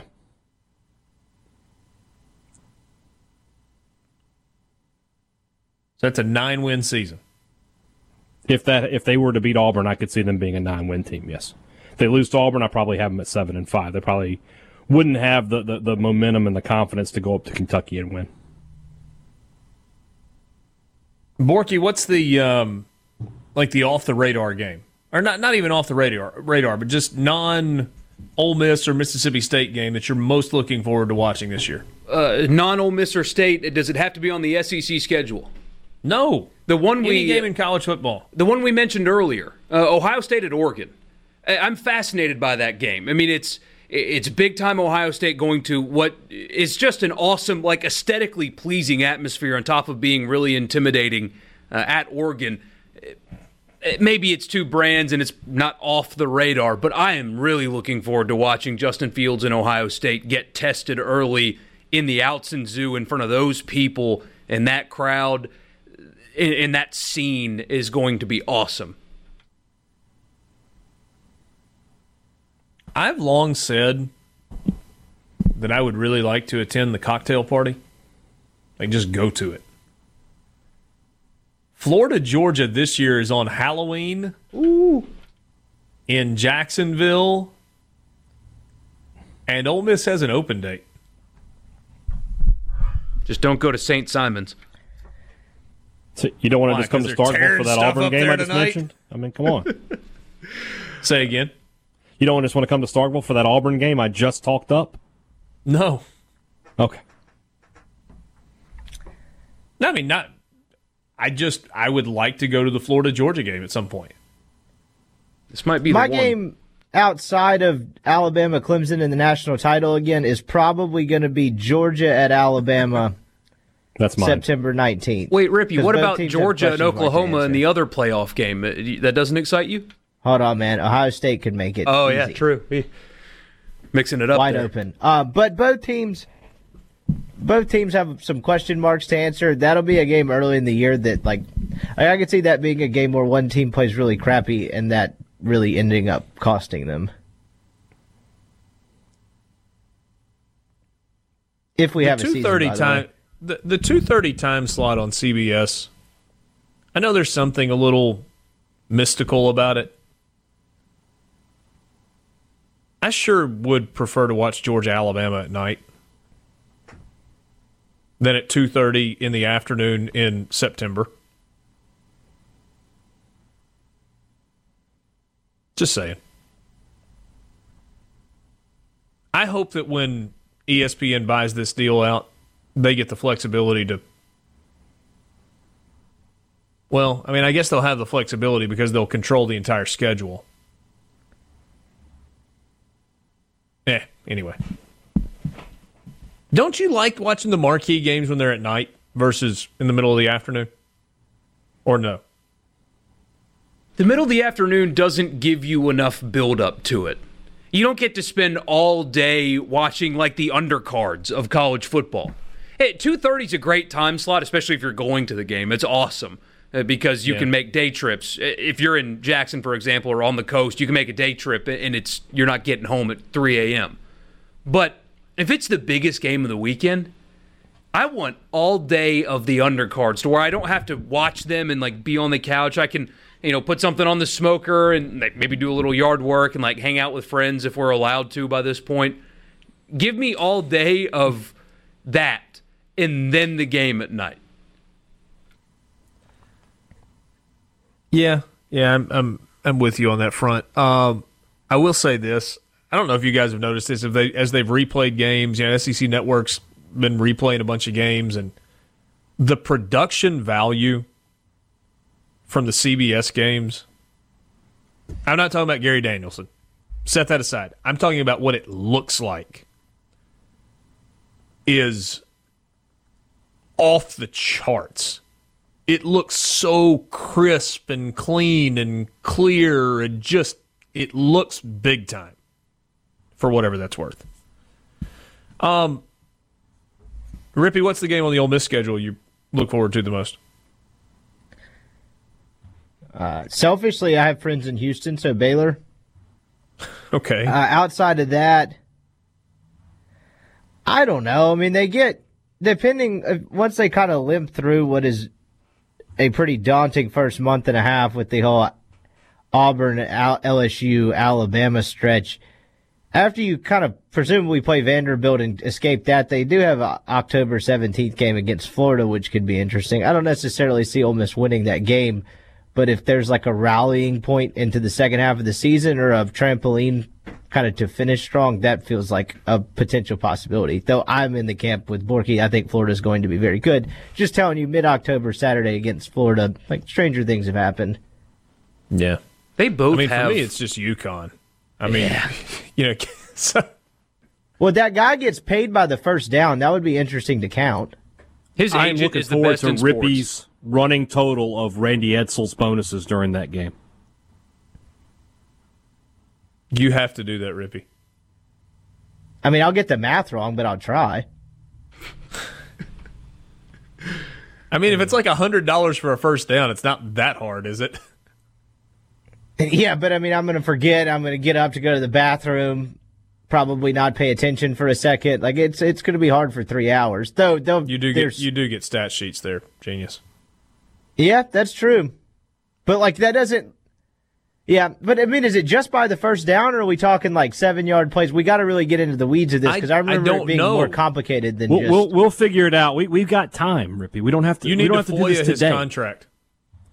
You do need to FOIA his contract. I'm pretty sure this was readily available to us. I don't think FOIA is necessary. Yeah, there was one game that they lost by 5 touchdowns, but they had 2 turnovers, so we got a $4,000 bonus. Exactly. Looks here, $100K if his headset doesn't malfunction.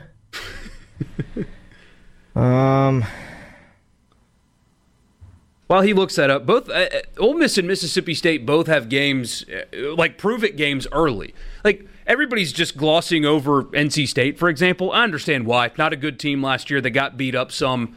Haven't really been good since Drinkwitz left. But that's a road game and an ACC atmosphere against a program that's been pretty good. They're putting players in the NFL. Dave Doran's teams are never bad. They're not great, but they're never bad. That's like that's a litmus test of what year one is going to be like for Mike Leach, because it took a little while at Texas Tech to get going. It took 4 years at Washington State to get going. He had 2 3-9s in his first 3 years. So we'll see. I think that weekend for Mississippi State, we will see exactly how ready they are in year one to be competitive in the SEC, because if they go to Raleigh and struggle, then it doesn't spell good for the SEC schedule future. But if they go up there and dominate, maybe they are prepared for that schedule in year one with a new coach and a new system. Same thing for Ole Miss and Baylor. It's a team that they should have a better roster then, in a similar position to them with a new coach and all of that stuff.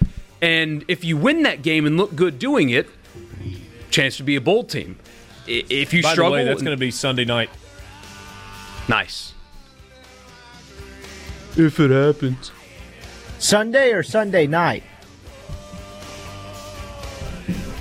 I don't know, Rippy. My assumption is there has been one game played on Sunday in recent years, and it has been at night. So I assume Sunday night, but I'll have to get back to you on that. By the way, the game on the schedule for Ole Miss for me, it's the trip to LSU in Week 4. Hands down. Love games in Tiger Stadium. Sports Talk.